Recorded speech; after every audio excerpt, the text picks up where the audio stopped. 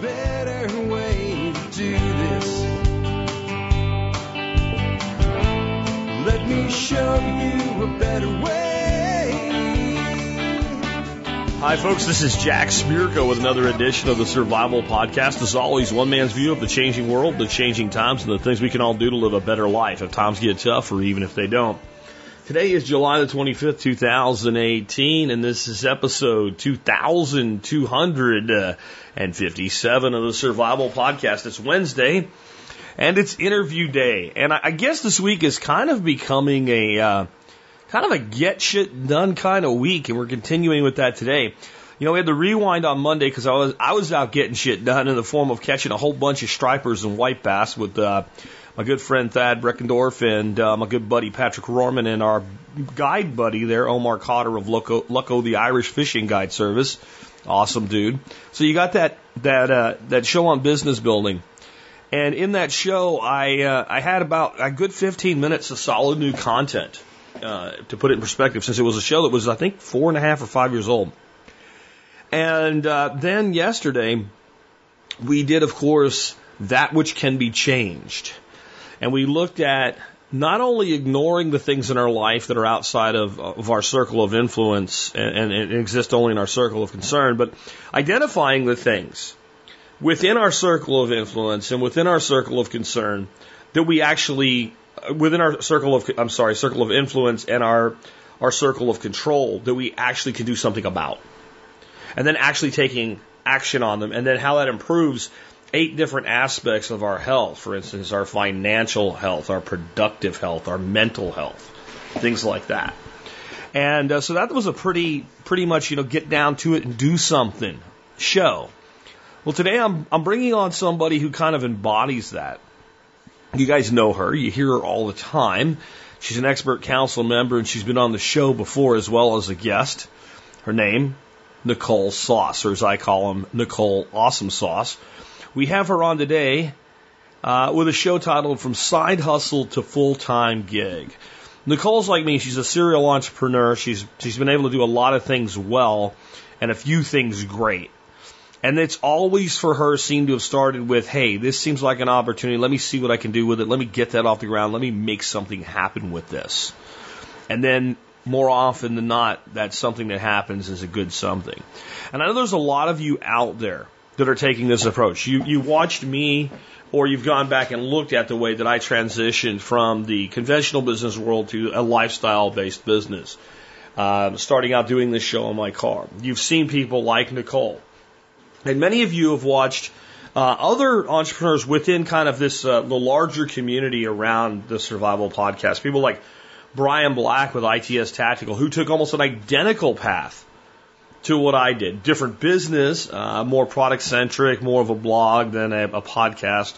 But the track of the two of us is almost identical.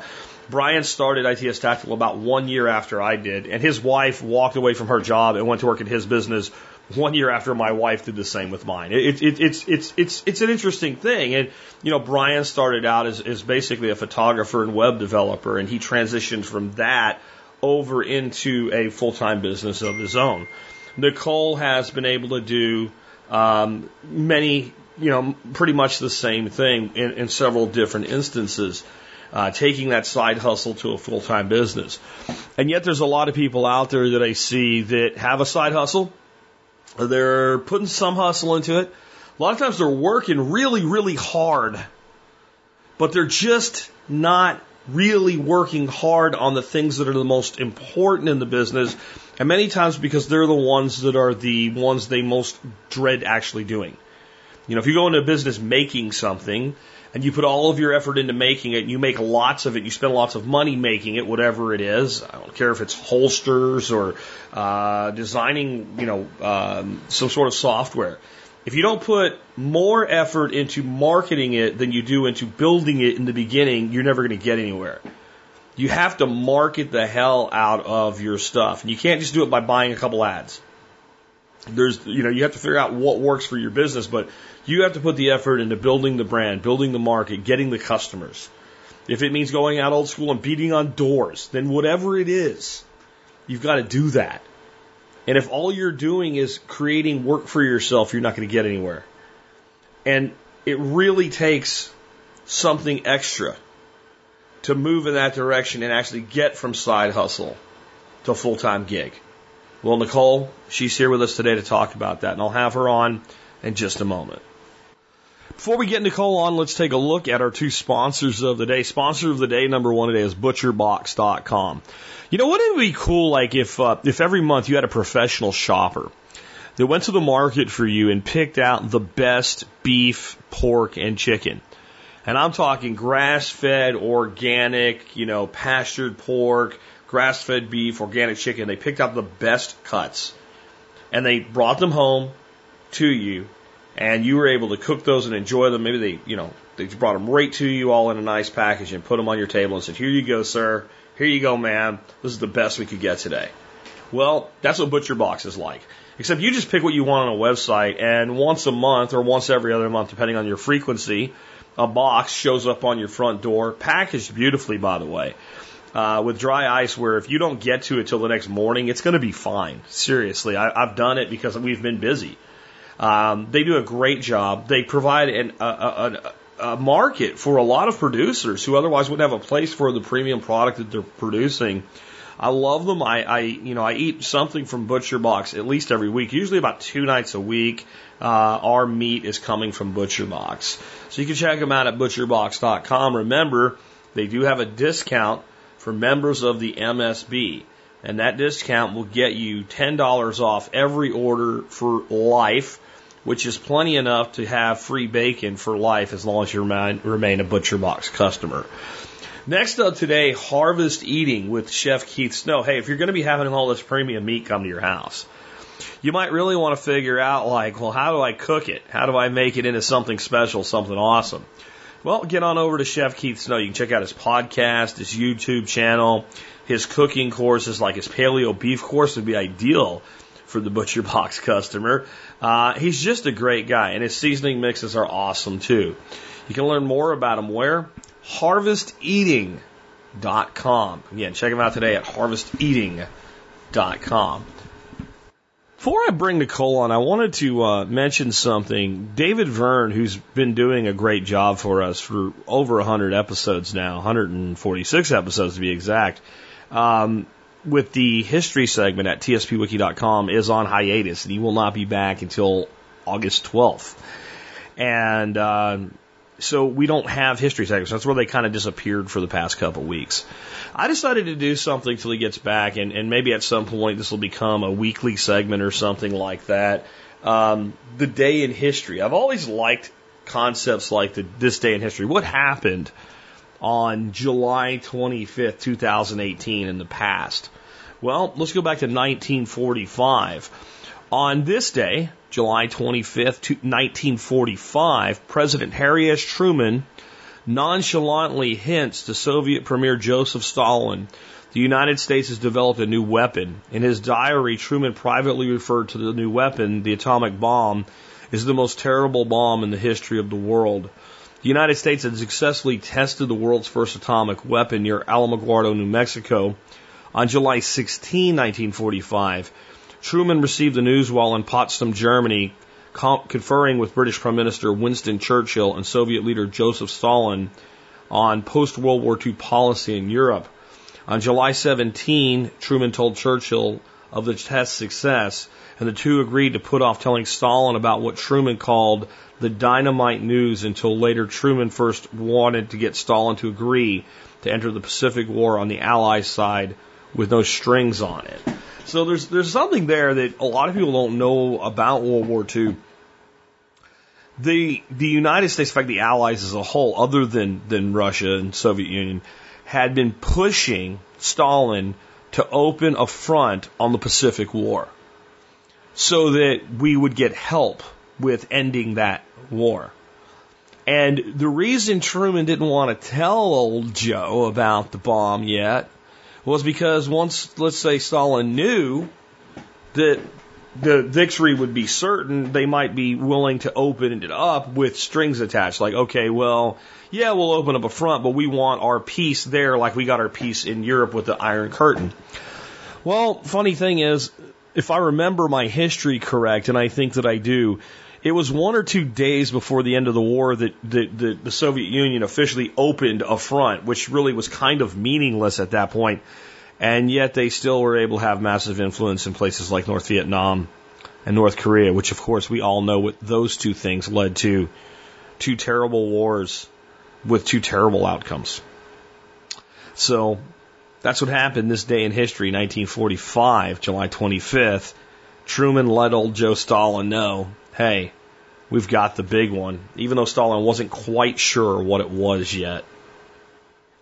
With that, before I bring Nicole on, let me remind you real quick, you can help support the show. How? Join the Member Support Brigade. Do that. You get exclusive content available only to members, and you get discounts to over 80 companies. It's an awesome deal. You use your discounts, you get your money back, and you support the show at about 18.3 cents an episode. All you got to do to become an MSB member is go to thesurvivalpodcast.com and click on members to learn more. And with that, let's get right to it, and welcome Nicole Awesome Sauce to the Survival Podcast. Hey, thanks for having me back on, Jack. Always love having you on. Most people do know who you are because you're a member of our expert council. I always say you're the awesome sauce on the council. But some people maybe are tuning in for the first time today, or they haven't, picked up, they're pretty new and they haven't heard an expert council show with you on it, or they did and they're like, who is this chick? So who is Nicole Sauce? Who is Nicole Sauce? She's a quirky chick who sings rock and roll. For those of you who don't know, I love to sing rock and roll, and I did train as a classical musician, have a degree in music that I've used exactly 0 times, and I hoard food for a living in my prepper pantry, also known as I store food in a measured manner, which is something you teach a lot on your show, Jack, and I live in a bunker in the country. You've seen the bunker, right? It is a bunker. It's pretty awesome. It's a bunker. Yeah, it's cement block built into the side of the hill. No, okay. So I started out as a public school teacher, hated it, and went into executive training and then worked in the public policy arena, libertarian public policy, doing issue campaigns because I realized that the guy you get elected isn't going to make a change, but I was hoping you could impact local politics with issues by changing how things are processed. But I apparently failed at that because I was just mailed a 1 cent, like 1 penny taped to a piece of paper yesterday from my county because I overpaid my hotel tax. Think about that. How much did they spend to process my $5.15 check and then mail me a penny? So there's still work to be done there, but I've moved on out of there and into the side hustle world and run a coffee business. I build websites for people and help them set their marketing position. I do workshops, and I have a podcast called Living Free in Tennessee where I just talk about country living, lifestyle design. And you've been the side hustle person on the expert council, business questions and all, but really leading to that. Hey, I want to get out of my job. I want to go do something else, and I can't just make an instant break. So I got to do a transitional business. Let's start with a side hustle and move somewhere else. Or even for some people, they just want a side hustle, and that's all they want it to be, right? Like, so can you kind of catch up on how things are going for you over this year that you've been this voice on our council on your own stuff? Wow, well, things really have changed for me in the last year. When I think I met you early in 2017, and at that point, I had made a really hard decision because I was the founder and president of a nonprofit where I spent a lot of time paying other people to work for me. But the problem with a nonprofit is no profit, right? Yeah. So I was not, it looked like I was making money on paper, but I was not making very much money. And I had 10 other balls in the air. I was like spinning all these plates. I was selling eggs. I was doing all this stuff. And I just started developing a heart condition. Like literally my heart would palpitate and beat funny. Did you know your job can kill you, Jack? I absolutely do know that. Mine almost killed me a bunch of times, a bunch of different ways. Yeah. So exactly. And the problem with mine was the stress of paying all these people, and then the frustration, I think, this is the stress I brought on myself of not really making a very good living at it, and then needing to keep all these other things going, And so the heart doctor said, quit coffee. And you can imagine what that's like to somebody who just loves coffee. So I didn't change. I quit drinking wine. That helped. And then I quit my job. And all of the symptoms went away. And we changed our mission there to be volunteer only, got rid of all the employees. And that brought me to your workshop because I was pouring all of my energy into my interests. I had eggs. I had coffee. I was doing classes, running a newspaper, have a podcast, did web development, facilitating workshops, long-term rentals, short-term rentals. I even delivered a camper to people. And I loved doing all those things, but I was like, you know what? I'm working really hard, not making enough money. I'm going to go to this workshop thing that Jack Spirko talks about and see if I can get to know people who have been where I am, gotten over it, talk to them, and just find out more about, where to go. And so then I stood up very publicly at your workshop, declared I wasn't going to grow the coffee business, and 2 months later I launched a Kickstarter. I remember that well. I remember your Kickstarter video going, and that was it right there. Right when I said I wasn't going to do it, I realized I was going to do it. Yeah. So, and part of that was like I had 10 balls going and didn't want to put all of my time into one because I like doing new things. But then I realized, like, what do I teach people I consult to? I teach them to focus. We have a group going on Facebook, by the way, where people list the 3 things they're going to do, not because they need to do 3 things every day, but they need to max number of 3 most important things per day, right? Mm-hmm. So that they don't try to do 12 things and do none of them at all the way. So it's been loads of fun. So the coffee business has been growing really well. And I got to join your expert council, which is lots of fun, especially when I get questions from your buddy David. And we've turned some corners in this last year, going from lots of side hustles, not quite making enough, but at least I'm not going to die of a heart attack, to, okay, some of these have taken off and now we're making a profit.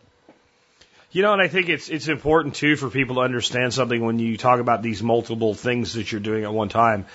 You have a background in entrepreneurship. You have a background in business and execution and getting things done. I think one of the problems a lot of people have is they try to do too many things instead of doing one well, at least one well first. Yeah. Yeah, my approach of shotgunning 10 things was partially born out of panic of I just decided to walk away from a stable income, right? Which is not the best way to do it. That's not how I coach people to do it, is to just walk away. But I was like, I'd rather be destitute and alive than have a heart attack and have money. So, it was kind of a different choice. And it was my damn fault for letting myself go that far on that one. So, yeah, I have a history. I'm very good at getting things up quickly. And I was able to juggle it, but I'm not juggling 10 things anymore. I have 3 things. So, in the last year, I was like, okay, I see what's working and what isn't. And that's why I thought it would be fun today to talk about turning the side hustle into the full-time gig, because so many of your listeners want to go there, right? They want to get away from the job. Absolutely. And that's what we have you on to talk about after all today. So with that in mind, how does a person know that the time is right to say, okay, I'm going to anchor down and do this now, and I'm going to play the Johnny Paycheck song to my boss and take this job and shove it and whatnot? Okay, it's really funny because a friend of mine just gave notice today. Okay. And he texted me and he said, that went better than I thought. Because he's going somewhere else good. So just before you go on, in case we don't come back to it, just so anybody knows, I made a joke about the Johnny Paycheck song. You can play it in your car on the way home. Don't burn that bridge. Don't never burn bridges. Don't do it. Anyway, go ahead. Yeah, well, it was funny because, that could have happened too. But he wrote a really good notice giving letter. So how do you know it's time? I don't think you ever really know it's time, Jack. Did you know it was absolutely time when you went full time into your podcast? I did, but for an odd reason. Okay. I was ready to do it, though I didn't know if it was right.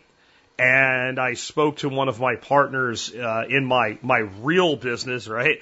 And said, I want to go do something on my own and I want to leave. And he pretty much begged me to stay through the end of the year, which was 6 more months that I really wanted to take on some things for him and wrap those up and then, be fruitful, multiply, and go on ye way. So I agreed to do that. So 6 months later, I was like, I don't know if I knew it was right, but I was ready. Yeah, you were totally ready. Because that job killing you thing? Yeah, that's a real thing. Yeah, it is. Well, so I think you never know 100%, but I think you also do know.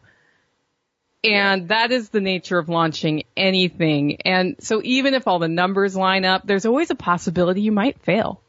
And on the other hand, there are things you can look at, right? You can say, what do the numbers say? And I'm sure your numbers said something very clear when you made your decision. Okay, I can live on this. Yeah, absolutely. I've got it lined up. And what you don't know for sure is if it's going to stay there forever, right?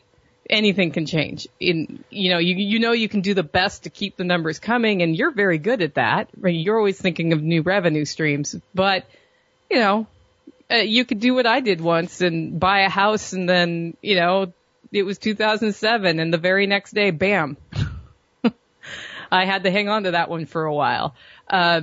Is it something you're willing to do every single day to improve and to improve on it every day? I think it's a question you need to ask yourself before you pull the trigger, like coffee. I love coffee. I love roasting coffee every day. When I can't roast coffee because I'm sick, because I'm not going to roast coffee when I have the flu and then mail it to somebody and mail them the flu, I'm a little sad about that, right? Yeah. Is your house in order? Mine wasn't in order when I jumped. Like, what I did is probably not the best advice, other than the choice I had was the choice I had. And I really think this is a case of, I didn't let the perfect be the enemy of the good, but by having your house in order, this goes back to a lot of lessons you teach people to build into their life in a, day-to-day way, right? Which is, do you have an idea of where you want to go in life beyond, I just don't want to work my job anymore? Like, do you know what your happiness looks like? Have you thought about that? How's your debt looking? Do you have a lot of debt? If you have a lot of debt, it's a lot harder to walk away from stable income that you need just to service the debt. I saw somebody over on your Facebook forum the other day. He was like, hey, I'm ready to launch my business and I'm about to get a divorce. I'm going to go give notice right now. And everybody's like, wait, you have a divorce looming? Your house isn't in order. Like, dude, she's going to get half your business if it's successful. Like, wait a minute or two.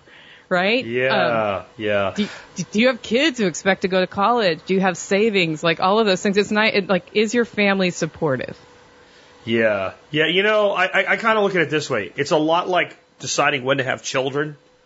The time is never totally right, but there are certain times that are really not right. Like there's like if you wait to have kids until everything's perfect, I think they made a movie out of that called Idiocracy, and we saw what that got us. But there's like times when you when you talk to a young couple, and like, yeah, we're going to try to have kids right away, and you go, yeah, no, maybe you should literally put a cork in that. Like, you should get a few things in place, like where you're going to live first. Like you're living with one of the two of you's parents. Probably not the time to do this yet. So I think with a business, it's kind of that way too. Like it will never be perfect. Right. But you can get to a point where you go, okay, we may eat ramen once a week, but we're not going to eat it every day. Right. And then we're going to be able to do this. And then I think you have to look at things that are, spooky business things like revenue projections. And you have to actually have a reason that you believe they're going to increase over time. Like, these are the actions I took to get here, and by doing them more, this is what I can expect, rather than, well, things just keep getting better. That's not a thing. It doesn't work that way. No. And if you don't look critically at the numbers of your business, you don't really know if you're making a profit or not, I don't think. Just because there's so many hidden, like even with Hollow Roast, I did my projections, and then when I went through the Kickstarter and all of that, I sat down and I went through all the numbers again, and it turns out there were hidden expenses I hadn't thought of. And that always happens to me. And some crazy redneck duck farmer looked at you and said, what, before he knew any of that? Yeah, raise your price. Yeah. Raise your price. and I didn't actually know that you'd be in a hole. I just knew based on what you said and why people were buying your product, I'm like, they'll totally pay $2 more a pound. Well, I looked at you and I was like, in my head, I'm thinking I can't. And I looked at you and I'm like, he's more successful than I am. I'm just going to do what he says and see what happens. And I instantly started selling more coffee. That's insane, right? Like, because the worst thing that could happen is you sell less, you put your price back where it was. Right. But instead of just selling the same amount and then actually making a profit, you start making a profit and sell more because people looked at it and went, well, it must be better because it costs more. Yeah, that's exactly what happens. And then the other side was you could justify your costs. Once I understood what you were doing, I'm like, as long as that's part of your marketing story of how you're doing all this, yeah, then I know if I wouldn't pay, let's $14 a pound, then I'm not going to pay 16. But if I would pay 14, I'll pay 16. Like that was kind of what was in my head. Like the person that's going to buy this product anyway is not going to go away over $2 when you look at the market where it is now and what everybody else is selling for. Exactly. And that's an instinct thing. Like I really had no business telling you to do that because I don't know your market at all. But I think there's a certain instinct when you've spent enough years doing stuff like this, you just look at something and go, yeah, you totally could put like another 10% on that. And then that actually might be your net profit. Well, and that's why I think you need to be open with people about your business who are also business people, right? Because even when I'm in it, I mean, like especially when I'm in it, I don't always see that open window or that open door. But if I talk openly about my numbers and what's happening in the market, somebody else will be like, well, why don't you raise your prices $2 a pound? Absolutely.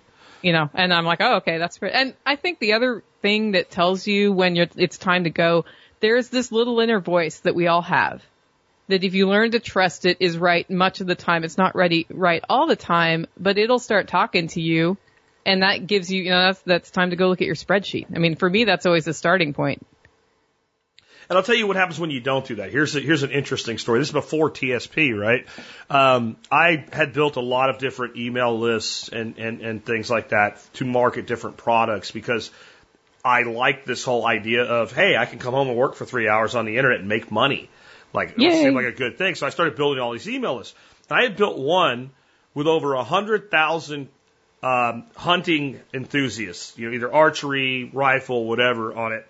And in another, like the old list, the old list server type things, this girl was making soap and she was talking about how it's all natural and all, and she can't find customers. And I'm like, well, could you make one that is nothing in it but pine? And then what would be your cost per bar? And she flipped out on me about how dare I ask her cost, and she has her process, and oh man, and I'm going, well, what I wanted to do was see if there was enough profit in it to market this product as an all natural scent cover to 100,000 hunters, but whatever. And like that's when, like I'm going to go in the soap business, right? And if you're in the soap business, I know wonderful people in it. I don't mean to put that. I'm not putting that down. I'm just saying, like, if you know me, like, I'm not going to be out pouring blocks of soap. It's not going to happen. No. And it's funny because when I've talked to the roasters in our area, because there are other craft roasters, they're the same way. We share everything.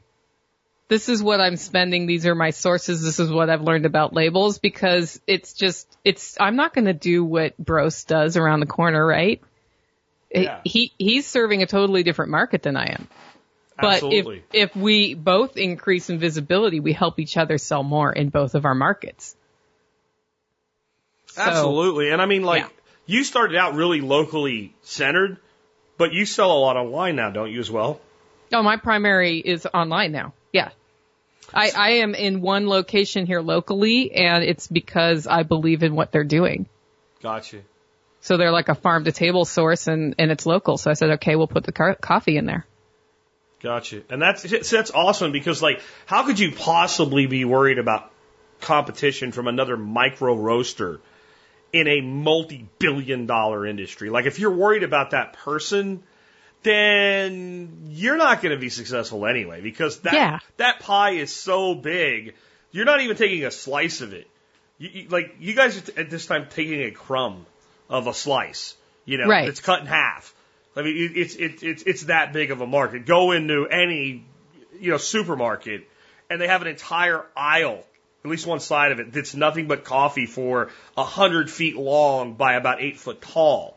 That's how big that market is. So in some markets, I can see like some concern about that, but like I'm the same way with podcasting. I'm going to start a podcast. I hope you don't mind. I'm going to do. I'm like, I don't care.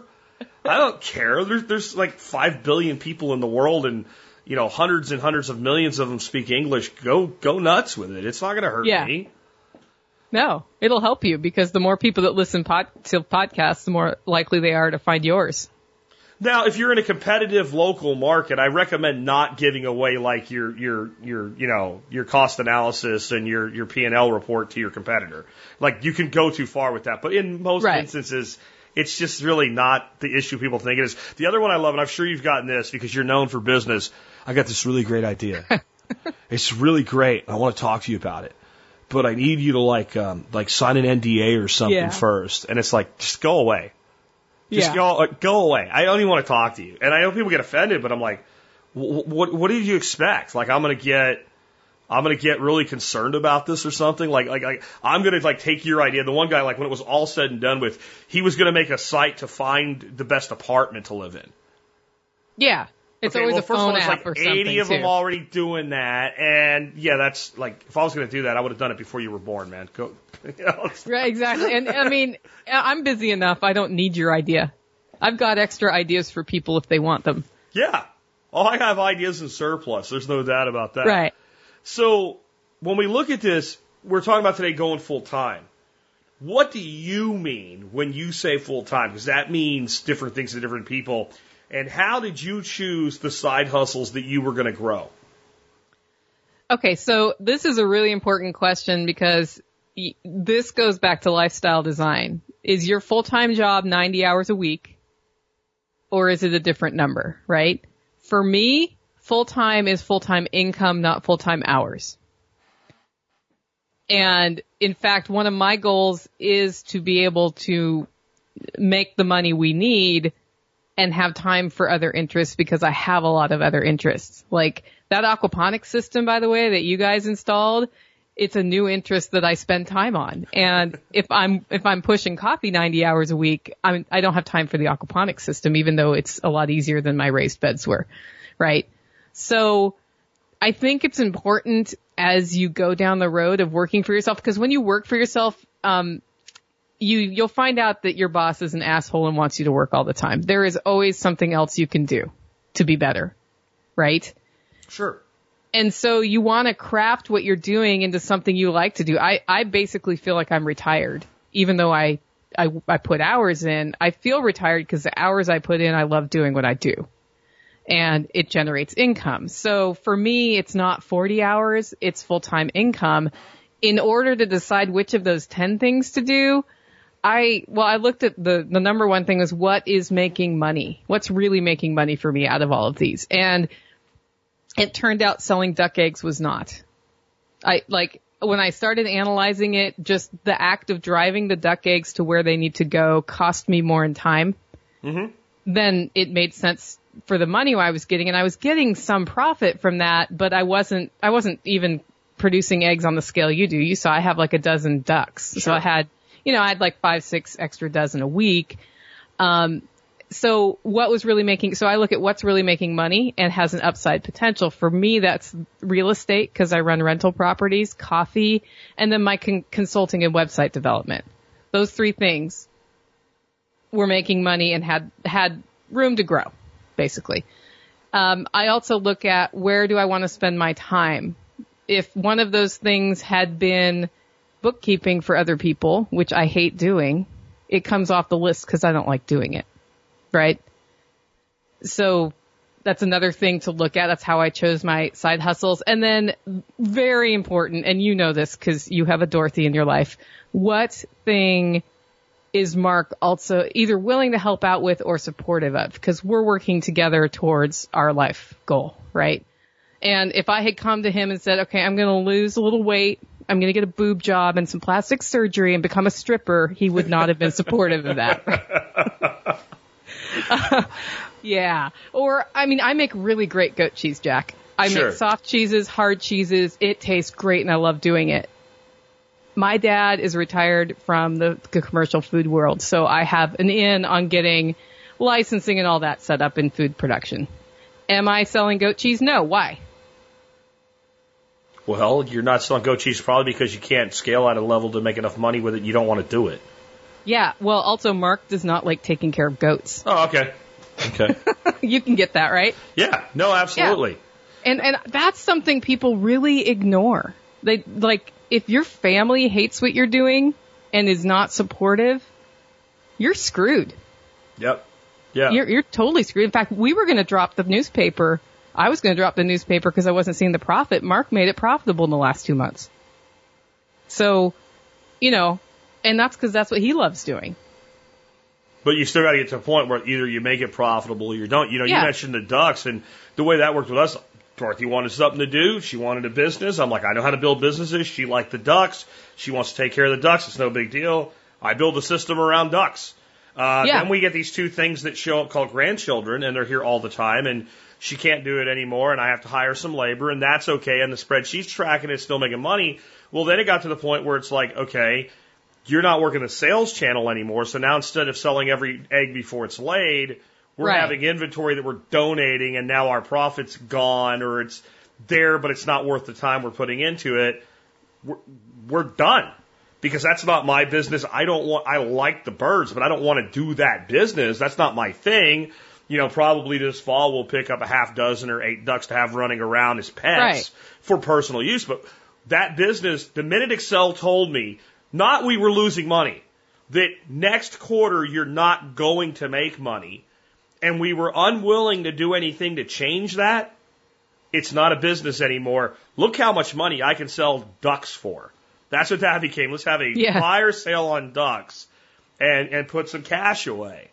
And then we had like a social responsibility thing, I felt, because we had customers who really relied on us.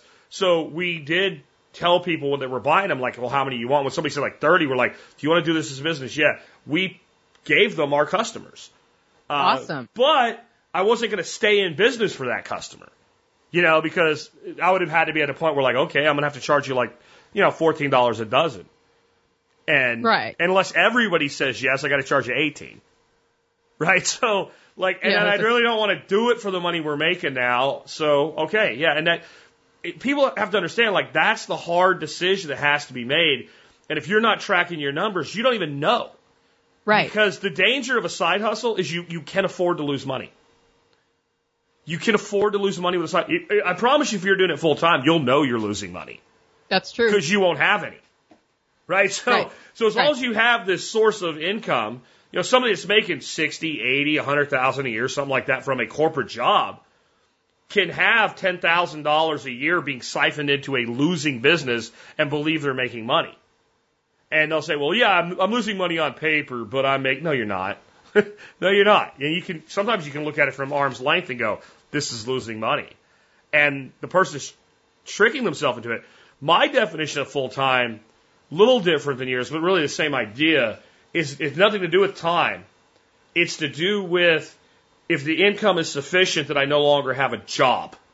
Right. Then it's a full-time, because that's literally the definition of it. I'm not working for, the copier department or something like that. I work for me. Therefore, that is what I do full-time. Now, if I can get it down to where I work 15 hours a week and make a good income, that's great. I want that. But until you're actually separated from a job, it's not a full-time business.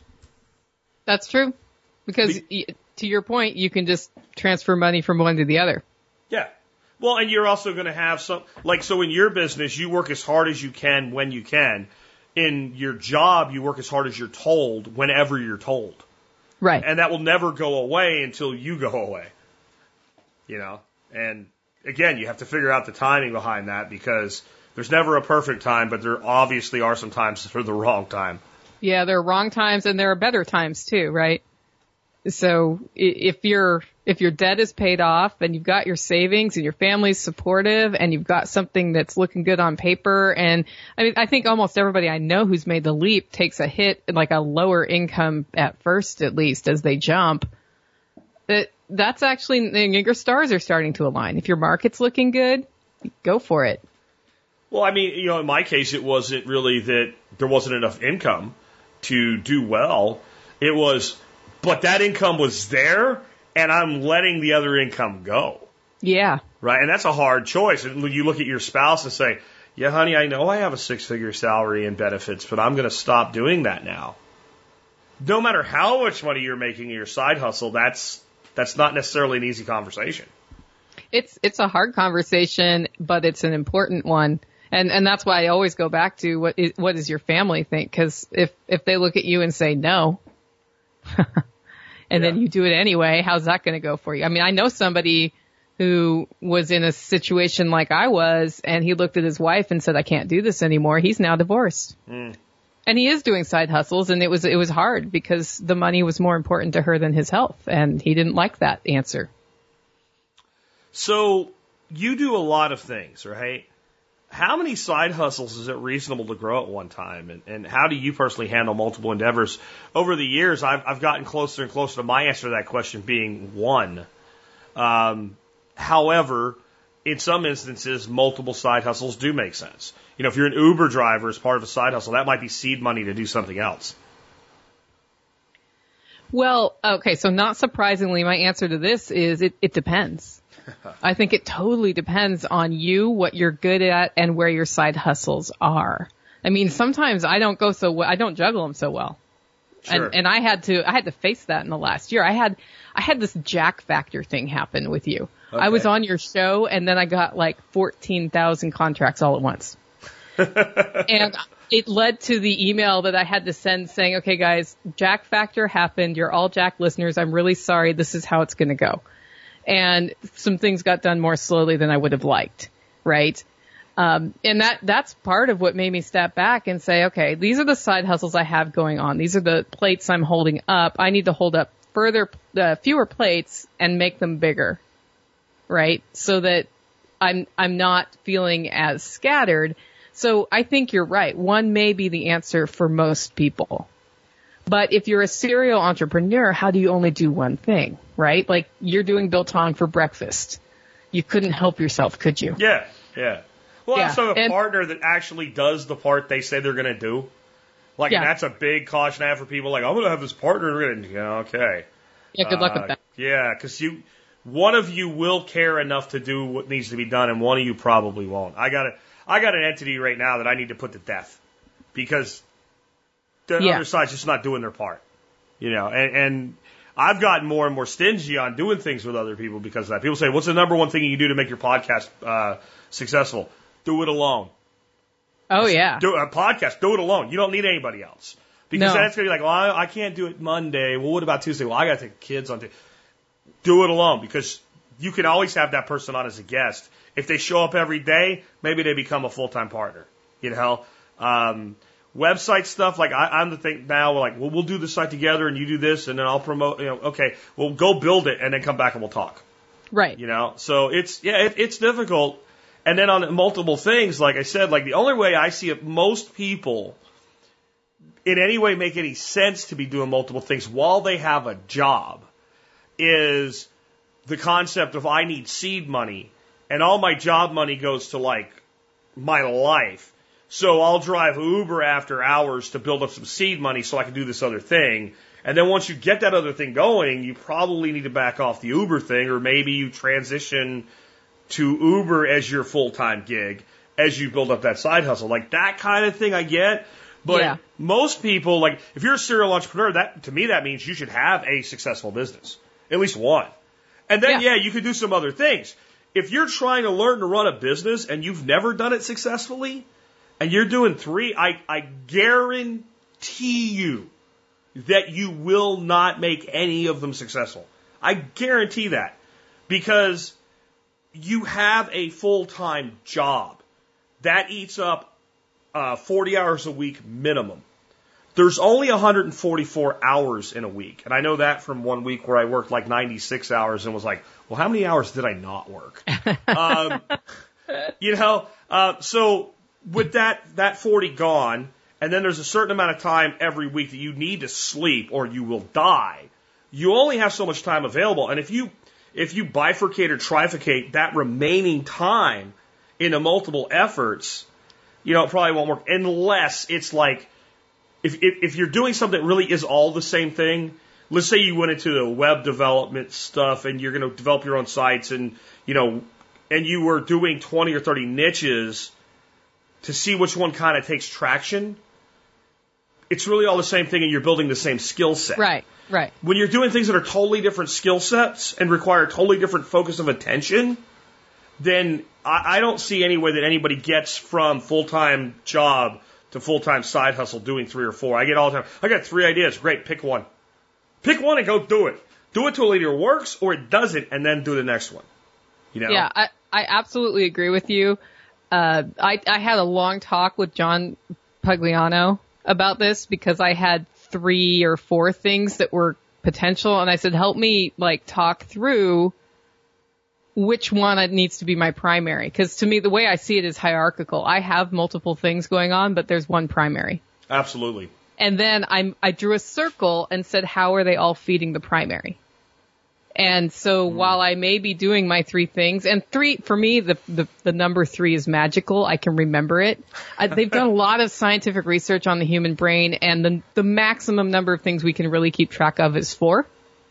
And so I do 3 things because the 4th thing is general maintenance. That's like, I remembered to cook myself dinner tonight, and that's a win. That's number 4, right? So, so I have 3 things, and they all feed each other, but I am primarily building one business right now. Yeah. It's just that people see me building 3. Sure. I also have a partner in my life named Mark who's pushing on one of them really hard. So, yeah. I would say in some ways that business unit is more his than yours. He's the lead on that unit. He is. He's absolutely the lead on. I just help him out and make sure it looks pretty. Absolutely. And there's a lot of power when you have that. And, when it comes to when you're doing stuff like that, like a lot of times people say they have multiple things, and you're right. They kind of support the other, or they don't require a lot of attention. Like, I make a little bit of money every month off of YouTube. It's nice money. I don't mind it. I don't send it back. It's $300-400. But it is a side effect of my business. The only reason I make YouTube content is because I have this business. Now, occasionally I will come up with some quirky crap that I'll throw out there, and I piss all the permaculture people off because they thought I was a purple breather and they didn't know that they were going to find out something they didn't like about politics and have a right to be offended or whatever. Right. But in general, 90% of what I put on YouTube is for TSP. Well, there's this monetization thing over here. Well, I turn that on. But, if you look at my YouTube subscriber number, it's like 30-something thousand. Yeah. It could be a lot higher. I don't treat that like a business unit. I treat it like a adjunctive marketing component to the podcast. And people are like, well, why don't you spend more time on it? Because every second I spend on that, I'm not spending on the thing that is the date that I brought to the dance. Right? You dance with the one that brung you. And if you're not going to, then you know what happens, right? When you make that decision, I'm not dancing with my date. Guess where your date goes? Away. Bye-bye. Away. Yeah. And if you take your primary business and you work another one and ignore it, just like that date goes away, that business will start to atrophy. Yeah. And then you might lose everything because if you haven't been fully going the other direction, you may not have built that enough. That's a risk. Focus it's hard to do for me. Mm-hmm. And it's the most important thing for me to do. It's what I'd have written reminders on my wall about what my 3 primary life objectives are, so that every time I start, I'm going to read this article about Russia or whatever, I'm like, wait a second. Is that helping me get there? No? Okay, done. Turn that off. Or I want to start a knitting business. No, I don't. No, I don't. See, and I think if you build a brand, you can learn something from really big brands, and little small brands can do too. But you should do it actually the way they do it. So like some sports athlete or something, or some even just a big time social media celebrity or something will say, we come out with a line of shoes. And I'm an entrepreneur, I have a shoe business. No, they don't. They don't have a shoe business. They have a brand that a shoe company that already knows everything about the shoe business does. Yeah. I'm a cook. I like to cook. But I promise you, if I ever come out with a line of seasonings, I'm not going to have a seasoning business. I'm going to have a brand. I'm going to say, this is what I want. This is the way that I want it done. And someone is going to be in the business of packaging and fulfilling that. And the only thing I'm going to say is I'm lending my brand to this. And yes, I personally decided this is how I want this to be. But if I have to, I'm not sitting in my kitchen grinding up frickin' spices and putting them in bottles. No. I am not doing that. Now, if that was going to be my primary business, I may very well bootstrap it that way. So it's not that that business model itself is not smart, but I don't think it is anyway. But you can make a case for it, right? Like, why would you do that? You know, why? All these people are like, well, I'm going to get a farm, and when I grow enough of this food, I'm going to start this local food club. Okay. Do you got a car? Yeah. Can you get an igloo cooler? Yeah. Do you know where people live? Yeah. Is anybody growing that stuff already? Yeah. Go do that now. Yeah. You could be in business doing that tomorrow. Contact everybody that's available locally. Make a list of what they can supply and how much. Make an order sheet. Go start knocking on doors and tell everybody about your great idea. It'll either succeed and give you enough money to grow your own farm and then provide some stuff into an actual sales channel that's already there, or it won't work and you won't waste like $200,000 in 5 years of your life to produce a product that you have $50 worth of a product and nobody wants to buy it. You'll know. Why would you waste your time? You want to go into a seasoning business? Go get somebody that already does that. I checked. It's called private label seasoning mixes. And you could be doing it tomorrow. Yeah. It's just like you and the mead. You have your mead recipes and somebody suggested you start a meadery. You're like, no. But I'll totally work with somebody who does that. Yeah, you get me the right person who's already doing it, that already is in, retail outlets or already is selling online. And I can say, I want it done exactly this way. We'll talk. But hey, I could probably make an ebook that's all of my recipes and sell it for $5 and make $4.99 on every one. Like, how much am I going to make on a bottle of mead that somebody else is making? So I have to make those. But I could make that book, and then if that book sells enough, then I could. You see what I mean? Like, that's how you have to think, is how all these things fit together. And then can I push people into that world from here at TSP? Yes. So then it all symbiotic. Yes, and in fact, I hope you do that, Jack, because having your recipes all written down for me in a tidy little book would be awesome. I'd totally buy that book. Yeah, it would probably be better than all the pieces of duct tape stuck to my desk so I don't forget what I did, because that's how all my entire recipe library is right now. It's duct tape in various colors, mostly green for some reason, with red Sharpie writing on it. So if I don't spill anything on them, I'll be good. But yeah, I mean, that's the kind of thing that like I need to do at some point. I don't know if you know, I did that book with Dustin DeFriest on selling your home. Oh, yeah. And I give him 60% of it because he basically did everything. He took my podcast and had me sanity check it. And we actually sell most of those. We don't even sell them. It's people on Kindle Unlimited, download them. Yeah. And I'm like, I don't know how much I'm going to make from this. But I'm getting a check from the guy for like $300 a quarter. So that's like $100 a month, and I'm only taking a third of the profit. And I'm thinking right away, like, if you had 10, 15, 20 little books out like that. Yeah. And then that's passive income. That's, like, we've been talking about the multiple business thing. Like, I'm like, if I'm ever going to get these books done, what I need to do is get up like I used to before I had a full-time business, right? And I was still working, and I had to make time to do the side hustle. Get up at 5 o'clock in the morning, spend an hour writing every morning. And I could churn out probably a book every couple months if I did that. But then the question comes down to it. Once you're successful in a certain business, it does start to make you less hungry, and that can be a bad thing too. Because like, hey, I know I'm not worried about whether or not I'm going to pay the bills this year. So there is something about the starving artist, I guess. As a singer, you might understand that as well. Oh, absolutely. In fact, I couldn't be a singer when I was singing in the rock band without having a job. And I remember when I interviewed for that job, they said, can you do this job and be a rock singer? And I said yes. And when I left that job 8 years later, they were like, I can't believe you did that. Yeah. And looking back, I can't believe I did that either, but I did somehow. Like, you find the energy somewhere. So it's funny. So I like to borrow ideas from you because you have a lot of good ideas. And one of the things you do with your podcast that I've borrowed is you have a membership area. And monetizing a podcast is a good idea, right? And so, of course, I launched one. And one of the benefits my members get is a recipe of the week. Ah. And that's going to be a book. That's how I'm writing my book. See, now that's smart. So I create an obligation to my existing paying base. Yeah. And that obligation creates content that gets repackaged and sold. And then, of course, you can just give it to them because they have it anyway already. But then when you sell the membership to the next group of people, you're like, but you get the book for free. Exactly. Right? You know, I wanted hard copy. Well, you got to buy that. In fact, please do. Right? Yeah. I mean, that's the way that's got to go, you know. It makes a lot of sense. And I think that's the way to do things. You know, kind of on the way we're thinking right now here, you talk to a lot of people, specifically my listeners, about a startup business. What are some of the obstacles you see that people run into? You have very thoughtful listeners, Jack.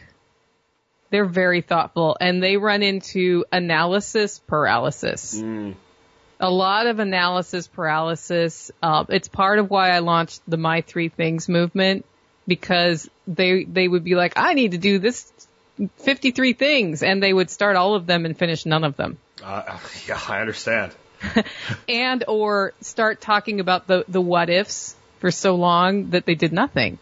So I mean, I think analysis paralysis, it's important to think about what you're doing and be strategic, but if all you do is that and you never step foot out of your door, then nothing happened. And I think the other thing is they want to do everything for themselves. Yeah. So you don't want to do it. When you're starting a business, sometimes you need to outsource stuff. And yeah, if you're bootstrapping it, you may do everything for yourself at the beginning, but you should be looking at which things are a bad use of your time. Yeah, I think like one of the ways to evaluate that is like, will you use that skill daily in your business or even monthly in your business? Then maybe it's worth developing that skill. But if you're going to go into a business and your business is going to be like, let's say, podcasting, not a lot of graphics to be done in podcasting. Really isn't. So spending 3 weeks making crappy graphics for your website when you could have gave somebody $500 and been done with it, right? Then there's no reason to do that. If you were doing a podcast, audio editing would be something worth teaching yourself, especially if you're going to do a weekly show. You can't afford to have somebody do your professional editing. No. Right? No. So see what I mean by that? Yeah. And that's really important. And also just like you can buy so many things off the shelf for like $50. You know, I'm thinking like I've just launched subscriptions on the coffee website. I could have developed a custom plugin to do exactly what I want, because what I really want is for people to choose which day, and like up to 20 pounds that day are at one price and then the price goes up. Gotcha. That's what I want. That plugin does not exist that I have found. But I've launched subscriptions anyway without that, because for $49 I could buy Subscriptio and get it done. Yeah. And that's the other thing, is letting the perfect get in the way of the good. I see business as an iterative process, and getting it done well enough gets you started. Well, and then you also test that out, right? You test that out. Like, you can see now if you're even going to get enough subscriptions that it matters that you would raise the price. Right. Right? Yeah. And that's, and if I do have like the horrible thing happen where more coffee is ordered on one day than I can produce, you know what I'm going to do, right? Hey guys, I'm producing these over the next 3 days. Yeah. And this is why. And this is now your day. I'm moving your day. Moving your day, or, you know, at some point, money back. If you feel overwhelmed, you just shut orders off for the day. Yeah. Right? Okay, I've maxed out today. Instead of raising the price, I'm going to shut orders off for the day. And you know what that does? That makes you more valuable. Because the most powerful word in sales and marketing is no. Exactly. No, you can't buy today. I wasn't kidding. So then when you go to sell again, they're like, oh crap, I better do this. Because I remember what happened last time. It's like signing up for your workshop. You better be there at 9 o'clock on that Monday morning when you pull the trigger, or whatever time it is, because at 9:05 you're sold out, right? Most times it's something like, it's usually somewhere between 15 minutes and 2 hours. Yeah. And I think people are like, so I'll do a lot of like reminders on the way up to it. And they're like, you know, you're just trying to make sure you sell out. Well, first of all, yeah.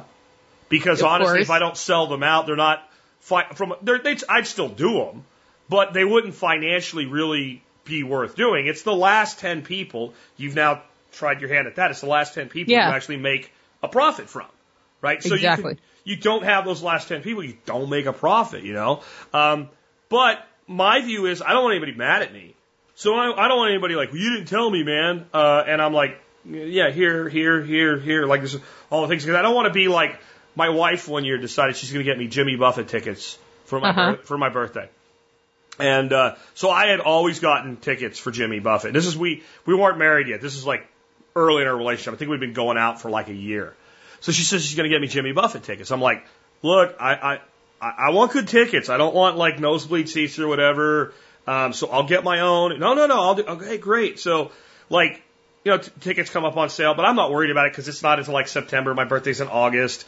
So she'll give them to me on my birthday. But we hear something on the radio about the concert. And she goes, yeah, I better get those tickets for you soon. Oh, no. I'm like, oh, no, there's no tickets. She goes, well, what do you mean? They want to sell like a week and a half ago. They're gone. And she's like, no, she had like, I didn't know. I'm like, it's Jimmy Buffett. And like, so I don't want to be me. I don't want my customer to feel like I did, like they got ripped off and not a chance to join. But yeah, but when you do that consistently and you consistently sell out, and when you say, we're only selling 40 or we're only selling 20 or whatever the number is, and you actually shut it off, then it's very powerful. It's a good business model. Right. And people are afraid of success. And it's like, you know, take as much as you can handle and turn it off. And then when you're ready for more, there'll be more. And then, like, if that does happen, though, be ready to capitalize as quick as possible on the other side of it, because that magic kind of goes away with time as well. That's true. You know, people have short memories, I guess is the way to put that. Yeah, you got to have your next launch ready to go at that point. Well, and you just said the third thing, they're afraid of success. Yeah. I've had conversations with one person in particular about how to handle high volume sales in their business and how to do the production, and they're worried about it and not sure if they should post to Facebook or launch their website because how can they handle all the orders? And I'm like, talk to me when you have that problem, man. Talk to me when you have that problem. I hope you have that problem, and you will figure it out. You'll figure it out because there's no problem that money can't solve, you know, other than like you're dying. And nothing gets you money from a lender like, here's all my orders that I can't fill, that I already have, you know. Like, there's nothing that won't solve that. I need to scale, but look, I have a proven business model. They will throw money at you. There's even an organization called the Small Business Association that will help you get that money if that's what you need. I don't necessarily recommend everybody go do that, because honestly, they'll give people money they shouldn't give money to. But if that's really your problem, there's a way to solve every problem that you'll ever have. You know, so, and then people that are worried about that, that's not how it works. You don't like throw up your website, post to Facebook, and have too many orders. It's not, just please try. The way I look at it, this is going to sound weird at first, but it'll make sense in the end, like most of the things I say. I learned very early on in my life about a thing called lucid dreaming because I was interested in the human mind, and I thought it was cool to be able to like realize you're dreaming and fly or something like that. So I would, you know, have these dreams, and you kind of wake up in your dream, and then like there's a wall, and you think, well, I'm going to walk through the wall. And then you try to walk through the wall and you can't. You know it's a dream. You can't walk through the wall. It doesn't make any sense. Why can't I walk through the wall? Well, it's your wall. You manifested it, literally, not some, you know, not some new age spacey way in the real world. In your mind, you said there's a wall there. Of course you can't walk through it because you made a wall. And you see it as a wall. You built the wall. If you see it as a permeable wall, then you'll be able to get through it. But since you've defined it as a wall in your mind, of course you can't get through it. Or in your dreams, you'd fall through the floor. Well, in the world of business, most people are constantly building these walls. They're not real. They're not really obstacles. But since they have created them, they believe that they're there, and therefore they can't get past them. And in most instances, they don't even try. Because, like, if I said, Nicole, right now I want you to get up, look at the wall that's furthest from you, and run at it as fast as you can. You're going to tell me to go screw, right? Because, like, you already know you're not going to get through that wall because you know. I might get through it if I'm between two studs. Yeah, maybe, right? But it's going to hurt. It's going to hurt. And the wall's still going to be there in some form. So you already know that wall's real. So you're not going to do it. So since the person believes the wall's real that they've created for themselves with analysis or some excuse, they really can't get through it until they actually see it for what it is. Yeah. I should write a book on that. You should. Get going. I'll do it in my spare time. Yeah, he's ghostwriting it for you. I don't know. It'd be an interesting one. I find trouble with that concept of ghostwriting. Ghostwriters never do what they're told. They have their own ideas. They change things. So anyway, before we go off on that one, you've changed a lot yourself since you left your job to focus on your homestead, your hustles. What have you learned and what would you do differently looking back? Because a lot of times people like us are like, here's all the things you're doing wrong. And it comes off like, well, we never screwed up. I screwed everything up. Oh, yeah. I screwed everything up. This business I started in 2008 started in 1993 in reality, right? So yeah, I'm sure there's things you would do differently. I decided to do homesteading full time and do a podcast in 2007, and then I didn't do it until 2015 or 16. I should totally know what date that is, but I don't. So, it's, you have ideas, you don't always do them, right? And it's a lot because of those walls. I have changed a lot. I think the biggest way I've changed, Jack, is I'm more confident in myself now than I've ever been. And I feel like I found that again. I lost that somewhere in my path towards full-time employment. And that's like being confident in your own abilities and to take care of yourself is the most stabilizing effect that you can have on yourself. And that, I mean, I think that's why, like, I didn't know I was a prepper until I listened to your show and realized I did have a year of food stored because I like canning. But when I had to make that change, I had a year's worth of food stored and I didn't have to buy anything for a year. I actually made it a game. How long is my stored toilet paper going to last me? Because now I'm curious. You and Dorothy could have a competition on that one. Yeah. If my house catches on fire, it's going to be bad, man. Yeah, I have a little less stored now, but it was just, I mean, it became funny to me. I'm like, I'm not going to buy toilet paper till this is all out. But I think what I would do different, and it goes back to very, like, the basics of building your life in a way that is stable and you can be independent and you have the power to control the things in your life that you can control. I would have paid off my debt faster. I'm like 10 years behind you. I'm your age, but I'm 10 years behind you on when I realized important lessons like don't have debt, right? So I still had debt when I made the leap, and I wish I hadn't. It's shrinking, but I had that extra burden to manage during the time of no longer having income from a job. And, again, my choice was die early and stay at this job or make the move and have less money. So I made the move, and I found out that you can maintain incremental steps on debt payoff even when you're doing something like what I did. There was like a flat line for about 9 months. I went into a little bit more debt because of a medical thing, and then like right as we turned the corner, I'm still like every extra penny, guess where it goes? It's to pay off the debt. Sure. And I would be, in a better place if I hadn't had that. I would say I would have had more savings because I had a pretty good savings account too. Because I could see this change coming for about 3 or 4 months. And when I realized what was about to happen, I was just like, okay, we're going to sock away a bunch of savings so we don't have to hit credit cards. And then I think the third thing is focused faster. I could have, like the day I realized the coffee was the thing, Jack, I was still maintaining a lot of other things. I was still working at that nonprofit as a volunteer, and it does still exist, and I will still volunteer for them. But I still thought that somebody else would come take it over, and nobody ever did.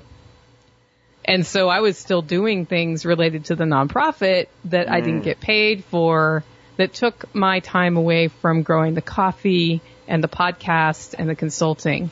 And that was, I would be, maybe 4 months ahead of where I am now.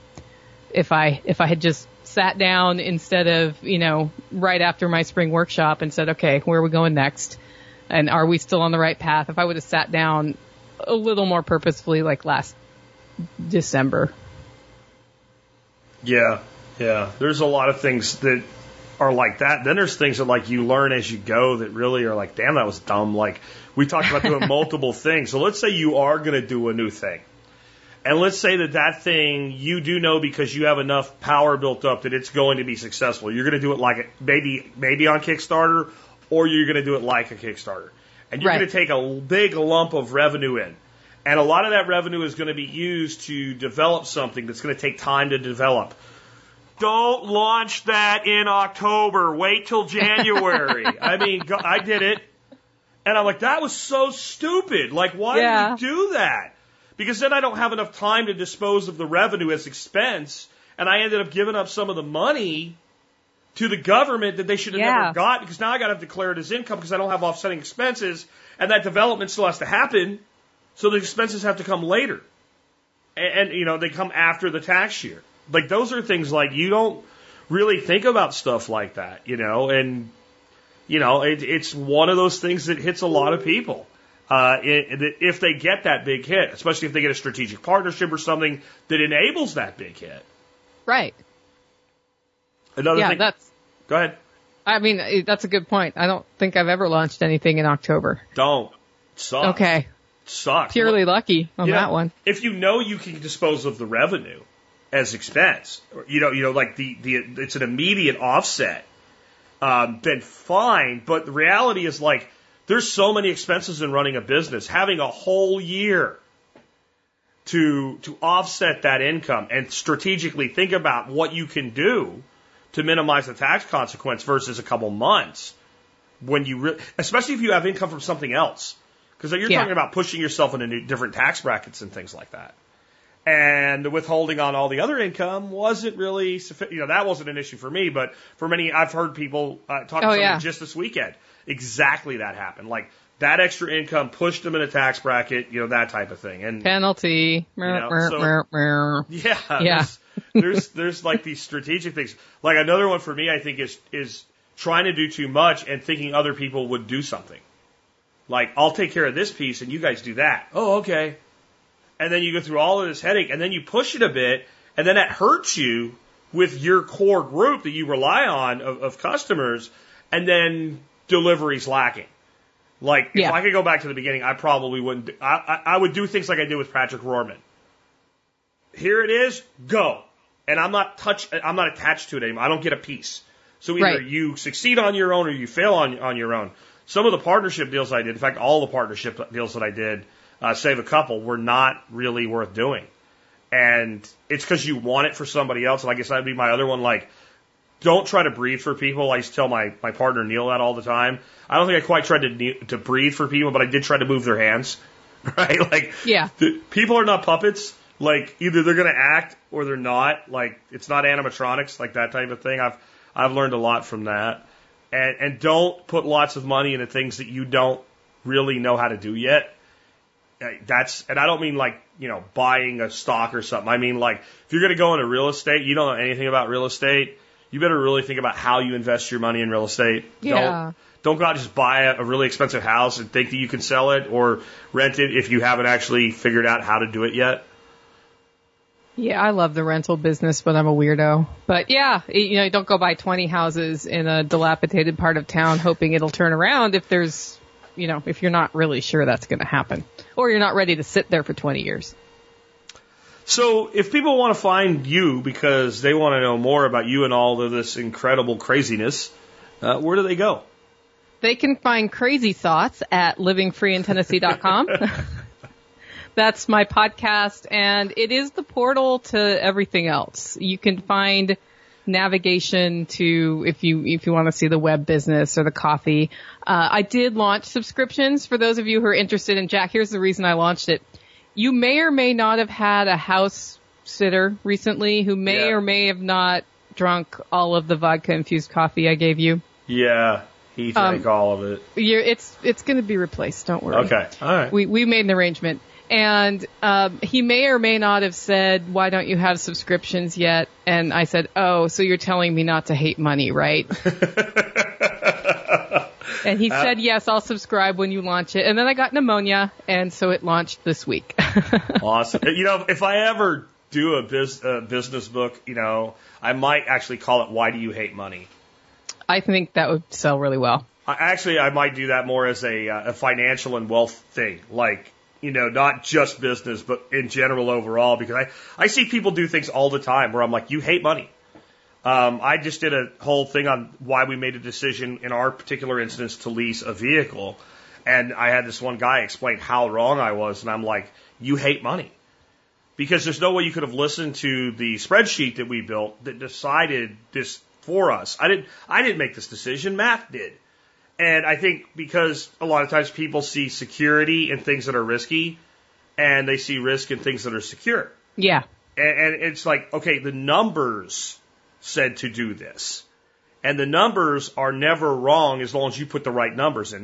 The other name I had come up for this book was going to be called Excel Never Lies. And like how to basically run your life with Excel. It sounds boring, but it really helps you not do dumb things. And that's true. You asked you if you would do anything different. I might have used Excel more. That would be another thing I might have done differently, is use Excel more. I got a completely off the wall question for you. Oh boy, this should be fun. What currently is your favorite cocktail? My favorite cocktail right now is one I got from the Siegler. Ah. And so I like whiskeys most, like whiskey, bourbon, scotch, like that variety of booze is my favorite. Gotcha. And I was like, what can I do with my house whiskey, which is currently Four Roses? Tonight, it's been a long day, and he said, okay, 3 ice cubes in a glass, 4 fingers of whiskey in a rocks glass. Yeah. He told me to put whatever kind of bitters I want in there, like 4 drops of them. And I've been playing with the Woodford Reserve bitters, and I have the spicy cherry one, really good. And then 2 drops of saline and stir. Ah. And that has become my go-to for the summer. Gotcha. Oddly enough. How about you? I am stuck right now on mojitos. Made with 4-year-old gold Flor de Caña rum. And I have figured out how to make them without really hurting myself with the sugar. So what I do to get around that is I have this lime calorie-free sparkling water that's made with sucralose, so it's not a digestible sugar, and I use that as though it were simple syrup.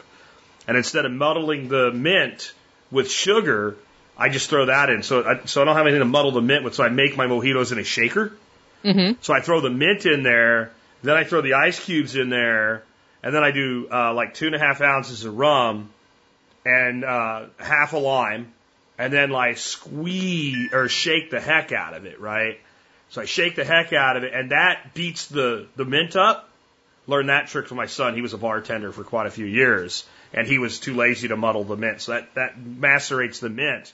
And then I put that in the glass, and then I add, about an ounce of it's like something ice, Dorothy found it. And I'll add about an ounce of that because that gives it that mojito fizz, and it gives it a little bit of sweetness to offset the lime.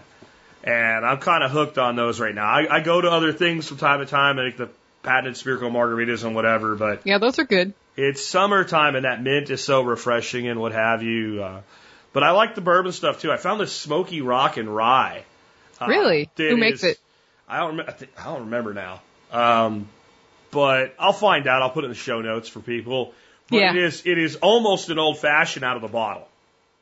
Really? Except it's made with rye instead of a bourbon. But I throw I just put that in a glass over a big, a big square ice cube, the one big 2-inch one, and I'll throw like 2 dashes of cherry bitters in there and give it a stir, and it's so close already right there to the old fashions they make down at the Bird Cafe. That it's almost like old fashioned in a bottle. It's awesome. And what you're drinking is not far off an old fashioned, by the way. No. It's not far off at all. It's just a little different. And the saline, it's a little less sweet. Yeah. And the saline, I've been playing with that too. We see he's a cheater like all of us. We picked that up at Riata Restaurant, when we went there for the big reunion for all the chefs, and we called it Research for Biltong for Breakfast so we could lose money and write it off. And they did a blackberry cocktail that had a little Celine in it, and we were like, that's probably BS. It's, they did a couple drops, and he started playing with it, and it actually does change the character of the drink. It's pretty cool. Well, I was talking to him on Zello when he busted that one out, so I grabbed the recording of him describing the drink. And, he has a special way of describing things. So oh, yeah. I've been tricking him into giving me audio of cocktails. We call him the Booze Whisperer. The Booze Whisperer. That's his new nickname.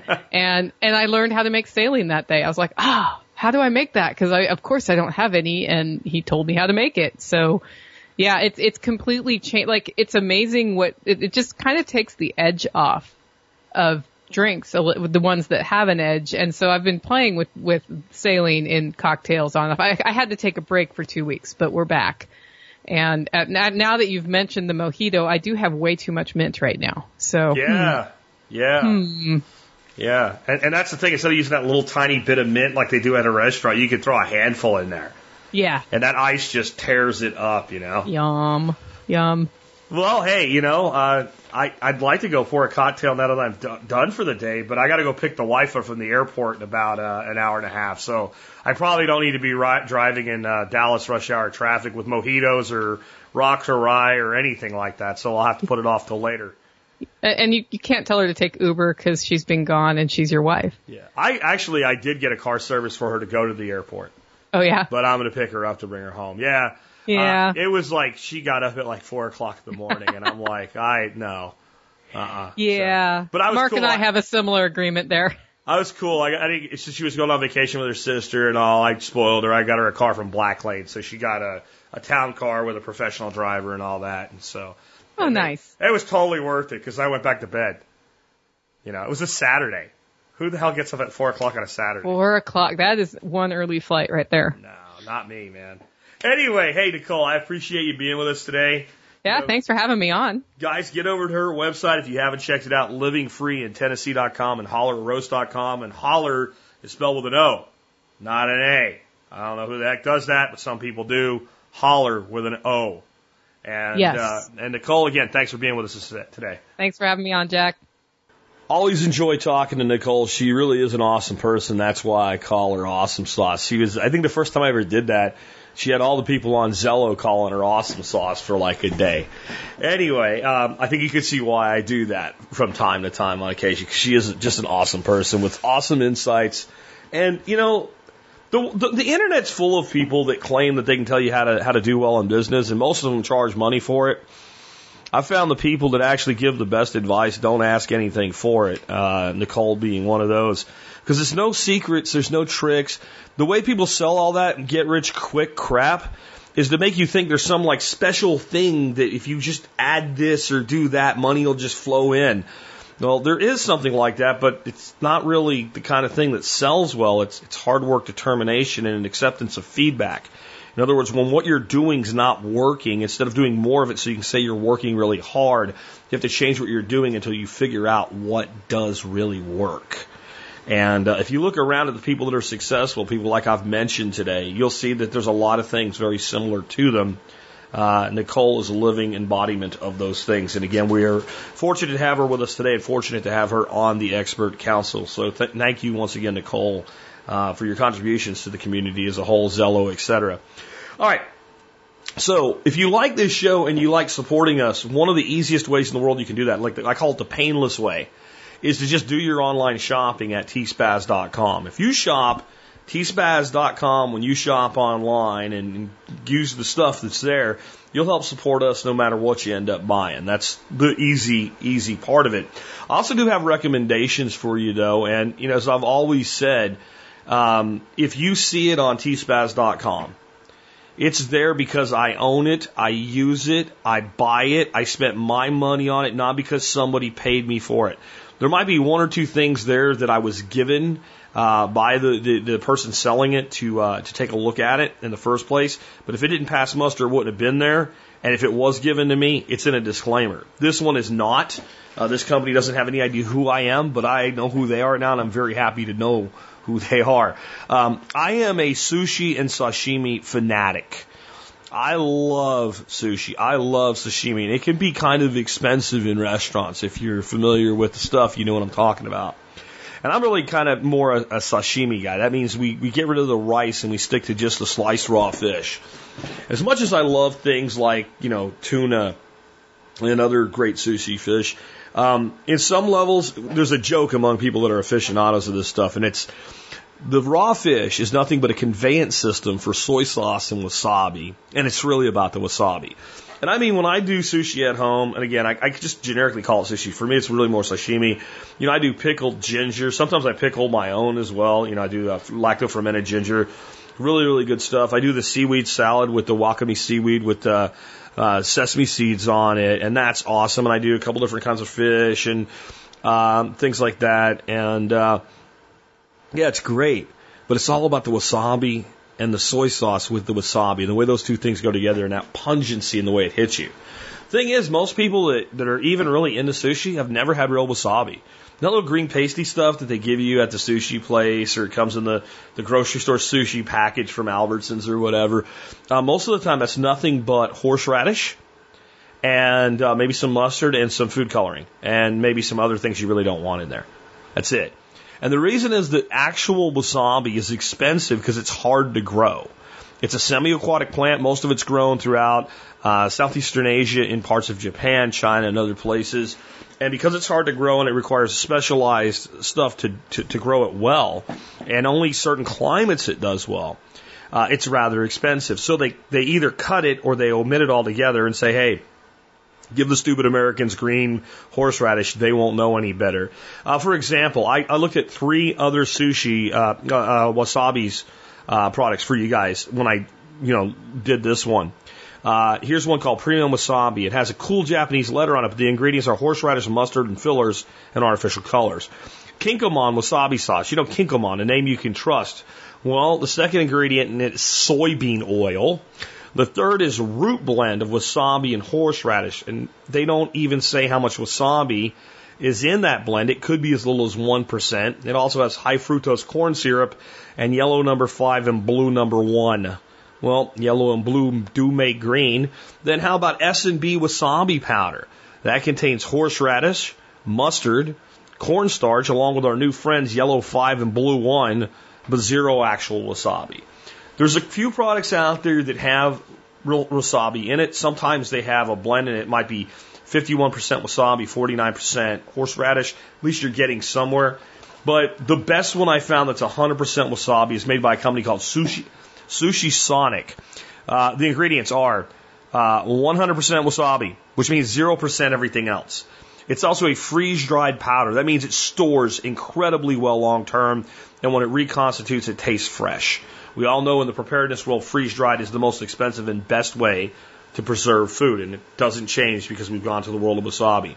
It's about $9 for a 1.5 ounce jar, which, as light as the powder is a significant amount. And if you've ever used wasabi, a little goes a long way. So check this stuff out. I do want to point out something. There is some complaining that the description says root blend.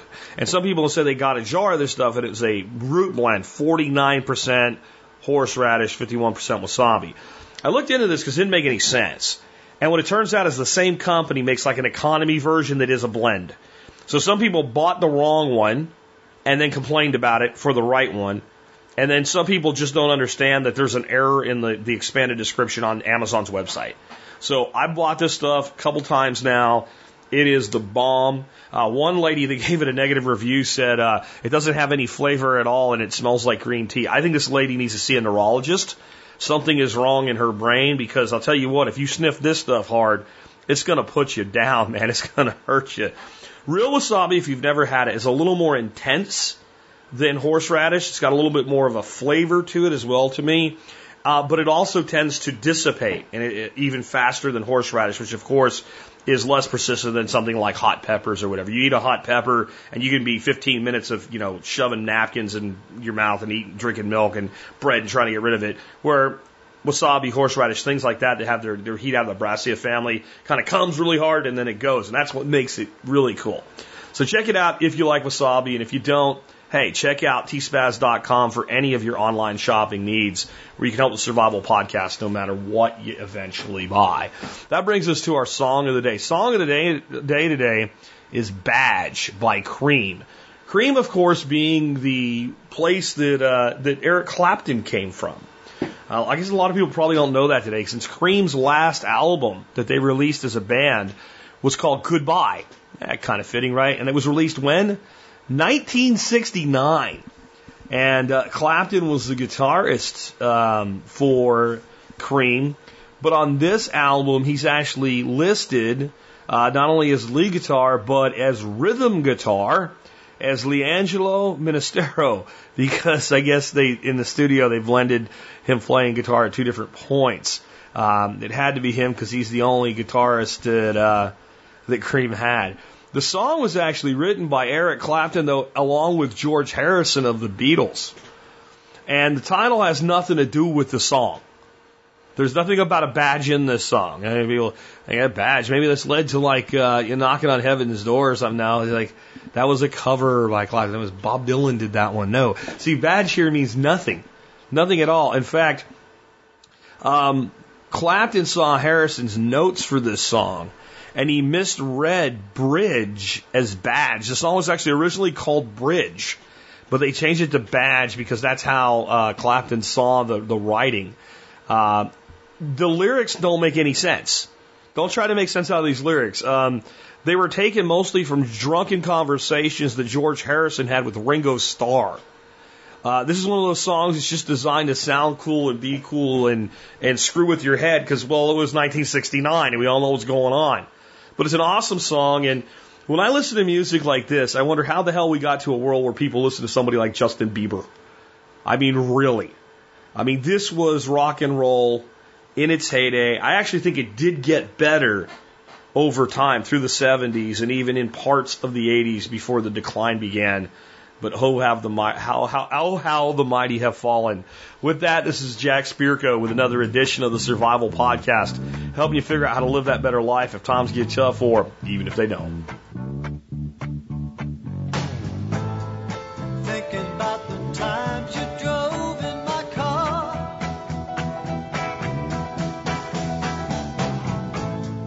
Thinking that I might have drove you too far. And I'm thinking of the love that you laid on my table.